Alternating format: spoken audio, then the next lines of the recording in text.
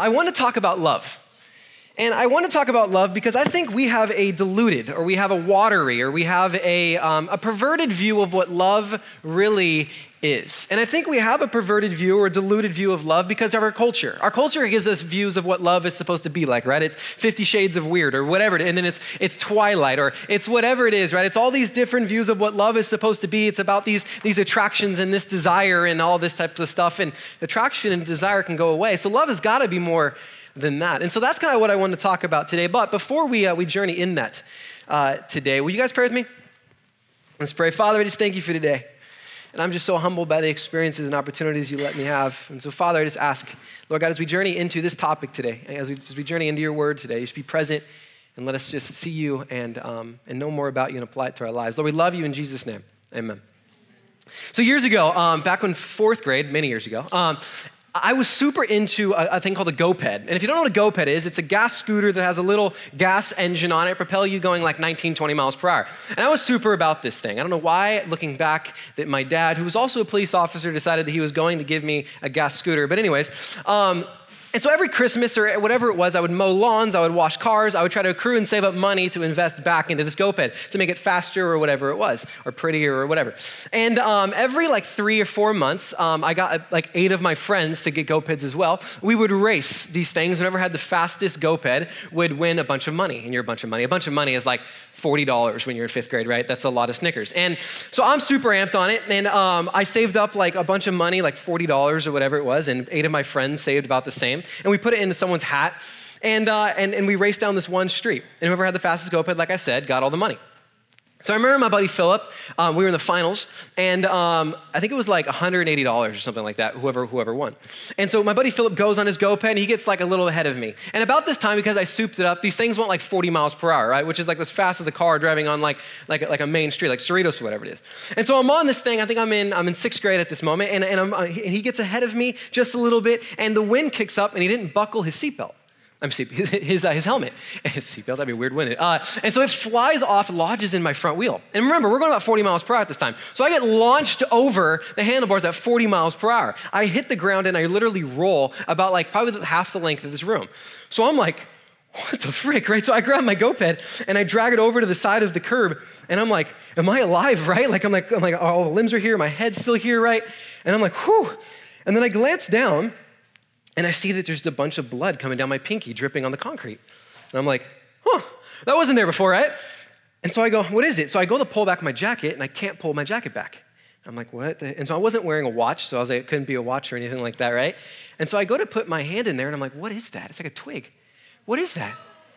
And so then I pull it back, and all of a sudden, boom, just Colgate White, just boom, my bone's sticking right out. And I was like, so I lose it, right? 6th graders, like, I'm a hypochondriac. I'm freaking out. I'm like, here it is. I die this day in 6th grade, right? They're gonna have to amputate my arm. It's my favorite arm. I'm bummed out, right? Like, this is a terrible situation, right? And so my friends are laughing because they just saw me eat it, which is a kind of epic fails. I could spend hours watching those online. But anyways, so I roll, whatever, right? My friends are cracking up. They come over to me, they're like, dude, that was crazy. I'm like, right? They're like, dude, like what? And I'm like, dude, I'm like showing him. My guy's like, oh my gosh. So they call my dad. And my dad like literally like leaves work and drives and picks me up, like cradles me, throws me in the car, and we're off to the hospital. So when we get to the hospital, we meet my mom there, and we run into the ER, and I'm like, my dad's like carrying me, and my arm's like doing this weird thing. And my arm was kind of crazy. I mean, it was like 4 inches shorter, and it just had this big white bone right sticking right out of it. So I get to the ER, and I'm like, I don't know how they fix this, right? Like, they can't fix this. I'm going to be like a robot or something. I don't know how they're going to fix this. And so finally they get me into a doctor, and the doctor's like, okay, here's what we got to do. We don't actually have like the necessary tools and equipment or specialty to know how to do this. So it's Friday at 4:00. So you have to wait literally till Monday to get this fixed. But we'll give you guys some medication. I'm like, what is medication? Like, give it to me. Give me all of it, right? So they hooked me up to like something, some opiate, and I was like just on a cloud for I was literally high from Saturday till Monday. And so Monday, both my parents don't go to work, and we meet the specialist. And so we drive up to the specialist, like in Newport or whatever it was. And I have no idea. For 72 hours, I've been high as a kite. I'm just chilling, watching Netflix or whatever. And so I have no idea how you fix this solution. I wake up and I don't know. I have no idea. And my parents didn't say anything, although they knew how they fixed it. So we go to the specialist, I lay down on a bed, and have you guys ever seen those like Chinese torture things where you put your finger in and you get super angry because you can't get your fingers out? You know what I'm saying, right? So they had like one of those things, but like a 5-fingered one, like chilling off the side of the bed. And so I laid down, and a doctor comes in. Hi, Mr. Cianfrani. I'm like, I'm in 6th grade. And he's like, so here's what we got to do. I got to reset your bone. I'm like, Dad, what? What do you mean he's got to reset my bone? He's like, yeah, so like we have to re-break your arm. And I was like, huh? I looked, I said, Dad, did you bring the drugs? No, I was kidding. I need some right now. And so they put my finger like in my hand in one of those things, right? And the guy kind of comes close to me and he's like, are you ready for this? And I was like, bro, you're about to get popped in the face. And I'm like, no, I'm not ready for this. And he goes, here's what I got to do. And he's like, I got to grab your arm, and then I grab right here, and on the count of 3, and he goes, and it starts just like yanking on my arm and sets it. I'm just like Casper White at this moment, right? They re-broke my arm, and I'm just like, and I saw my bone just go back into my arm. And so I'm like, that's the most painful situation I've been in my life, right? This is a terrible situation. So finally, they give me drugs, which was great, and then they wrap my arm back up, and they put me in a cast, and they send me on my way. Now that following week was actually the following month was like the best month of my life. Although I had a cast up to here, which kind of sucked because if you have like an itch over here, it's like the worst situation in your life. But because my parents would do anything for me, right? I'm like, Dad, you know what I really want for lunch today? Lobster. He's like, okay. You like try to find lobster or whatever it was. Filet mignon sounds good for breakfast. I need that by 6 a.m. And so I was making my parents do all these absurd requests, just random things like, Dad, I need a massage for like an hour. He's like, okay. And so they do me all these things, right? And the reason I shared that story with you is because you can obviously see that like my parents cared for me, right? And I think my parents were good parents, and I think they went out of their way a lot to care for me, to love me. And you got to think about it. Love is a really interesting thing, right? Because I can love my wife, which I do, and I can love Oreos, which I also do, right? And you get it, but you get the difference, but like it's the same word, right? Like you get the idea. But in the English diction or the English language, there's only one word to really kind of describe that type of commitment or that type of sacrifice that love really requires. And in some ways, I think the English language has actually done us a disservice as we talk about the type of love that God bestows upon mankind. Because it doesn't provide us, I think, with the proper framework to really understand the statement. In the Greek language, in the Septuagint, which is the Greek New Testament, there's 4 words that describe love. The first is phileo. And phileo is the type of love for a friendship, your best friend or whatever it is. The other one is storge. And this is the love that a member that you have for a family, your brother, your sister, your pet, your fish, whatever, right? Something like that. And eros is this passionate romantic type of love, right? It's this love that's like a desire. It's in a deep attraction. And then it's essentially the love that makes you say, I love you. And then the 4th type of love is this unconditional type of love. And this is the love that God bestows upon mankind, you and I.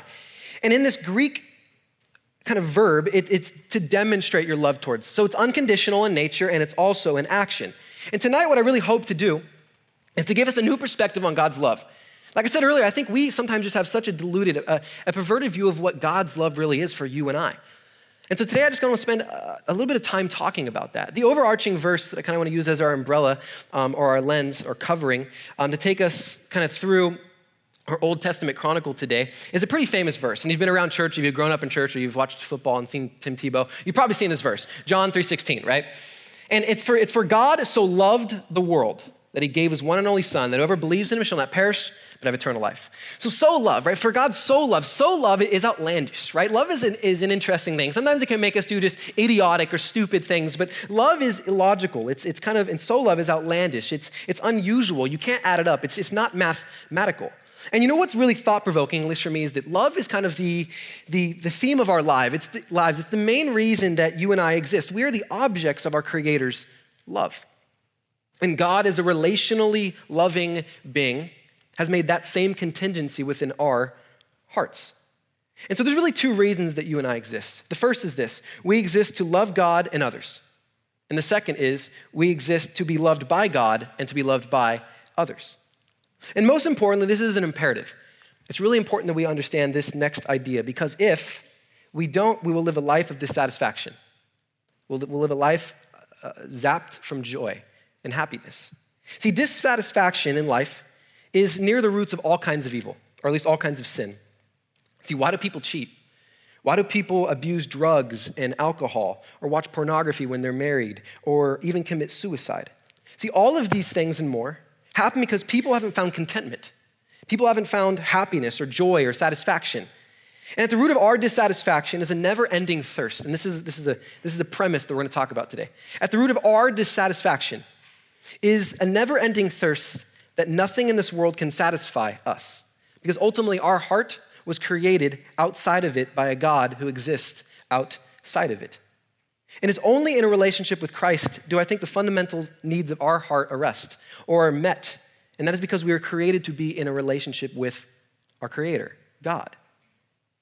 See, if you search for love and satisfaction outside of a relationship with Christ, I think the consequences in one's life are obvious. Because you will meet people who will go long and far searching for love through relationships, through sex, never knowing that the anchor their hearts really needs is right in front of them in Jesus. I think the truth is that we can be satisfied in a relationship with Christ because we can understand that we are loved not because of who we are or what we can do, but because of who Christ is. We can understand that we are loved because who God is. In his very nature, God is loving. And tonight what I want to talk about is that concept. That you and I are unconditionally loved by the creator of our universe. And I want to talk about this because I think, like I said, I think we have twisted views of this. And you may have twisted views because of a relationship, a boyfriend that treated you terribly, a girlfriend that treated you terribly, a parent that didn't love you in the way that a parent was supposed to love you. And therefore your view of God the Father, or God even being a man, at least the Father, and it messes with your mind and you don't understand that God does care for you. And so I wanted to examine an Old Testament typology that has helped me really see that God really does love us, and he loves us in a way that I find to be just really undescribable. Now, a typology is a symbol, or it's a person or an event that represents something else.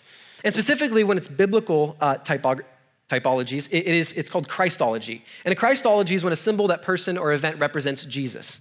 And the Old Testament is littered with them. They're full of them, of typologies, of Christologies, people or events or symbols that represent Jesus. And so there's two questions I want you to ask tonight. The two questions I want you to think and process tonight are this. Who am I in this story? As we journey into this story, the question I want you to ask is, who are you in this story? Who am I in this story? And the second is, who is God in this story? The first, who am I in this story? It's essential that you see who you are in this story, because then you can get to see how truly great God is in this story. First question, who am I in the story? The second, who is God in the story? And so let me kind of paint the picture, set the scene of where we're going to be going tonight. So this all takes place about in the late 700 BC, about 750 years before the birth of Christ.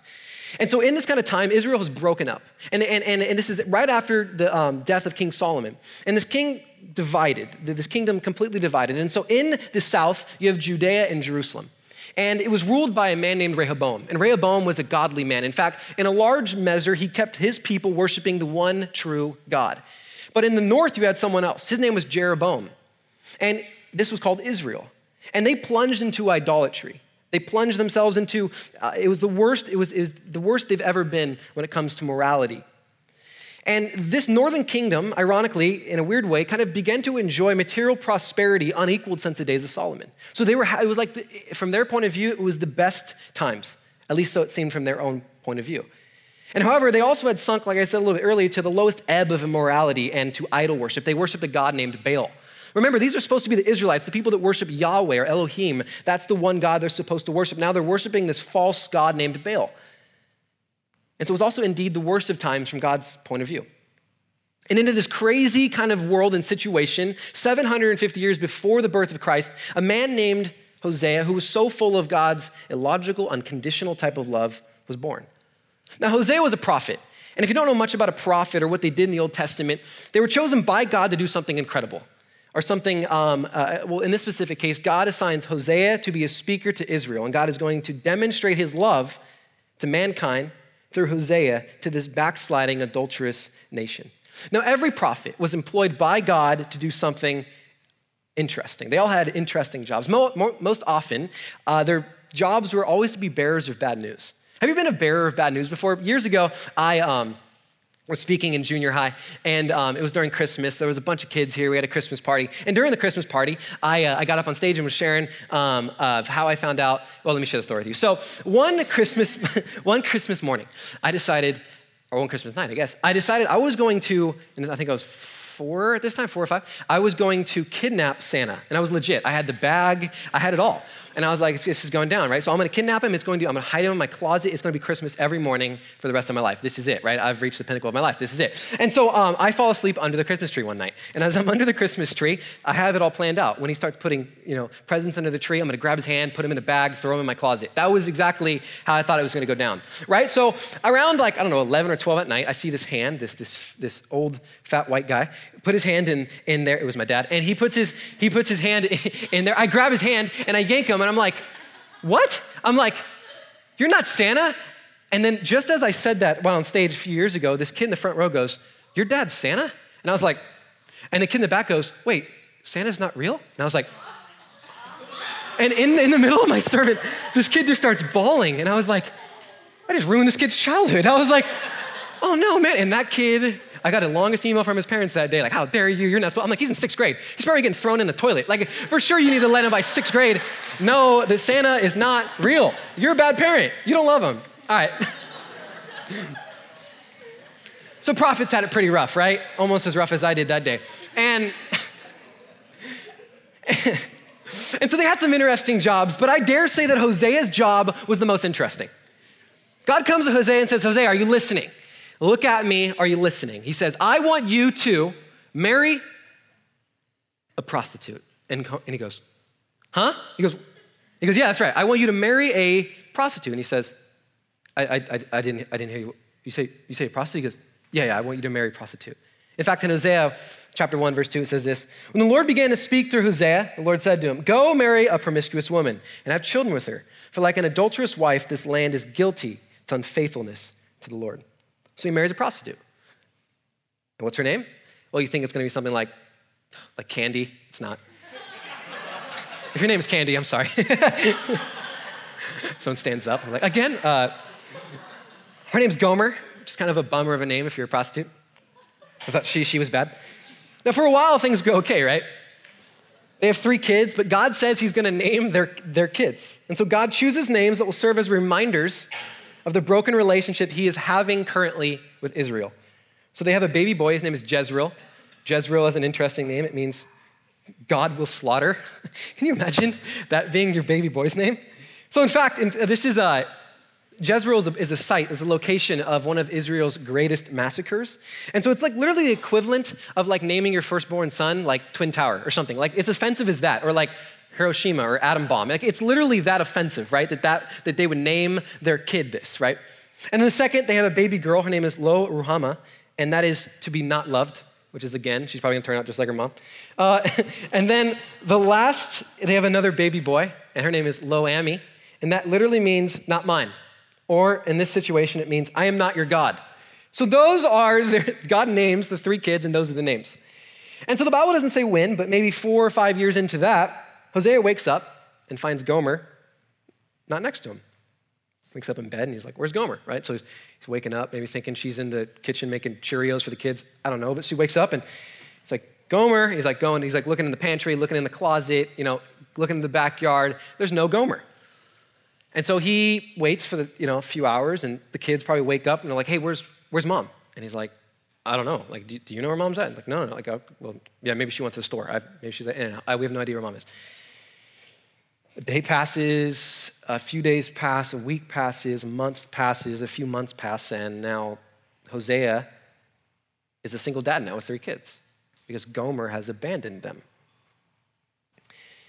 Eventually, God comes to Hosea and says, go and find her and marry her again. And he goes, that'd be a great idea. I just don't know where she's at, God. I don't know where she's at. So yeah, I would love what's going on. I would love to find her. Do you know? You're like the all-seeing eye, right? Do you know her? And he goes, yeah, I know where she's at. And he goes, all right, where?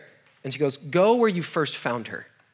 And he's like, wait, I first found her, she was like prostituting herself out. Like, what do you mean, like where I first found her? She was being abused by a pimp when I first, what do you mean you want me to go and find her where I first found her? And God goes,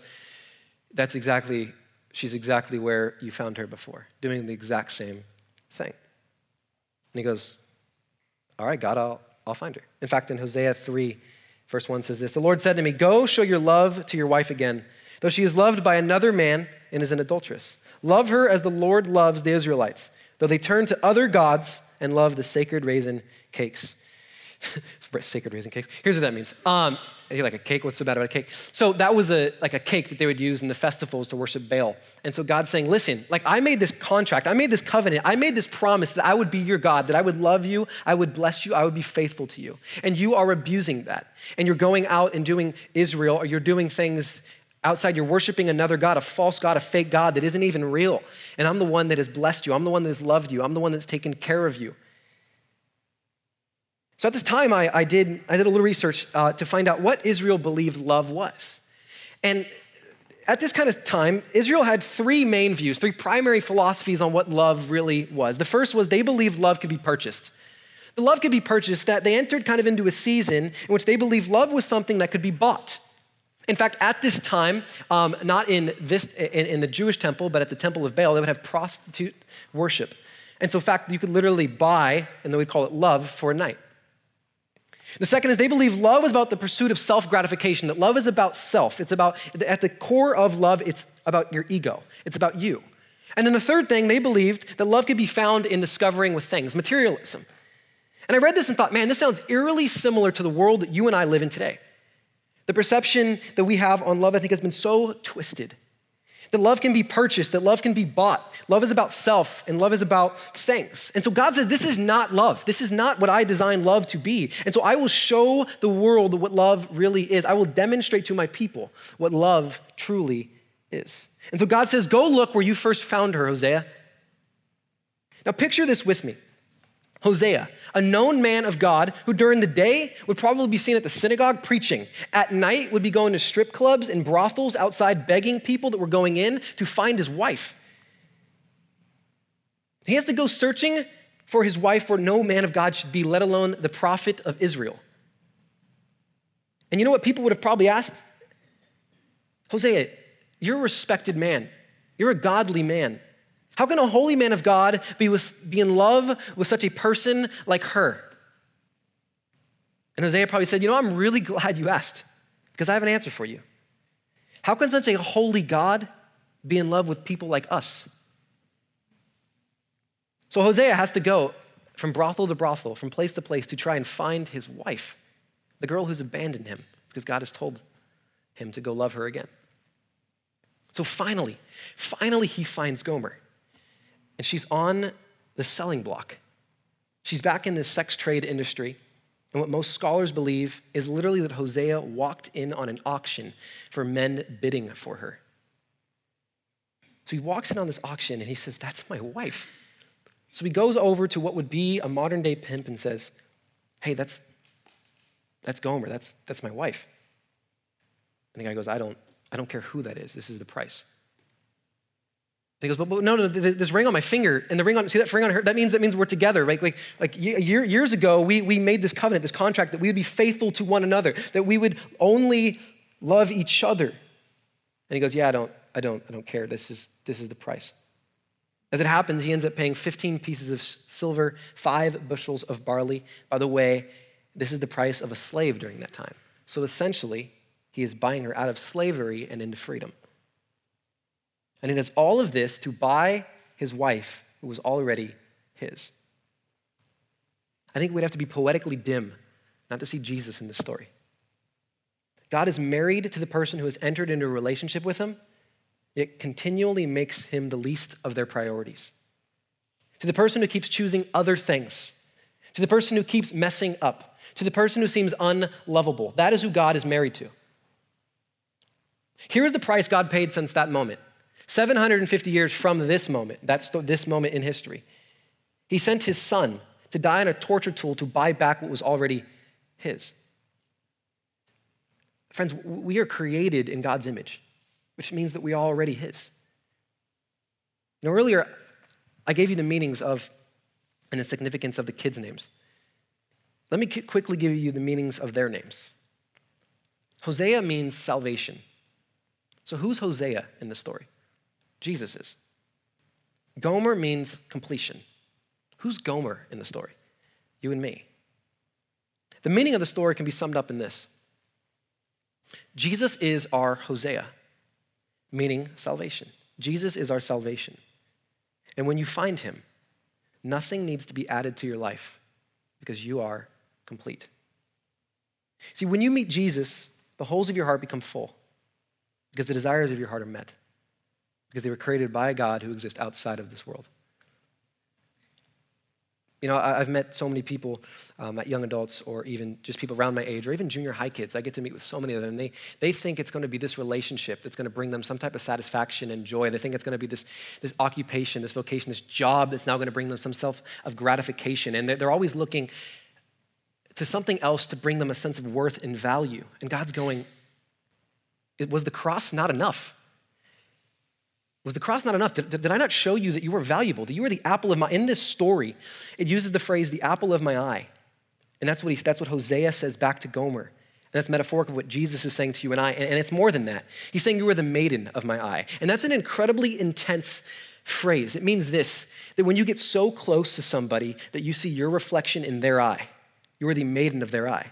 God is saying you are the only thing he's focused on. That's how much he cherishes you. That's what the maiden of his eye means. When you meet Jesus, the desires of your heart are met.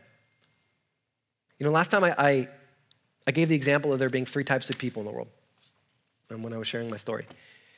The first is a Christian. You understand the gospel and you've received Jesus as your Lord and Savior. The second type is the atheist or the agnostic, and I'm excited you're here. In fact, come back next week. We have a guide just for you. And then the third person was the person who believes they are close to God, yet they're really distant from him. The person who thinks they have a really tight relationship, really strong relationship with God, but really they are distant. They choose other things than their relationship with God time and time again. I want to focus on the second and the third type of person as we end tonight. To the atheist or the agnostic, I'm sure you have good reasons on why you don't believe in God. And I would love to get to know you and hear some of those reasons. I just want you to know that there's a God who unconditionally loves you and has bought your freedom from slavery to sin. To the person who believes they have a good relationship with God, but they don't. I'm most passionate about this category of person because for most of my life I was here. I thought I had a strong relationship with Christ, but I chose everything before him.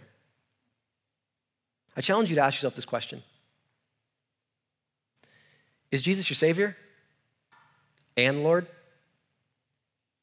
I'm in a rooted group, and that was a question that we were talking about this last week. It's easy to make Jesus the Savior of your life. We all want to be saved from sin and its punishment.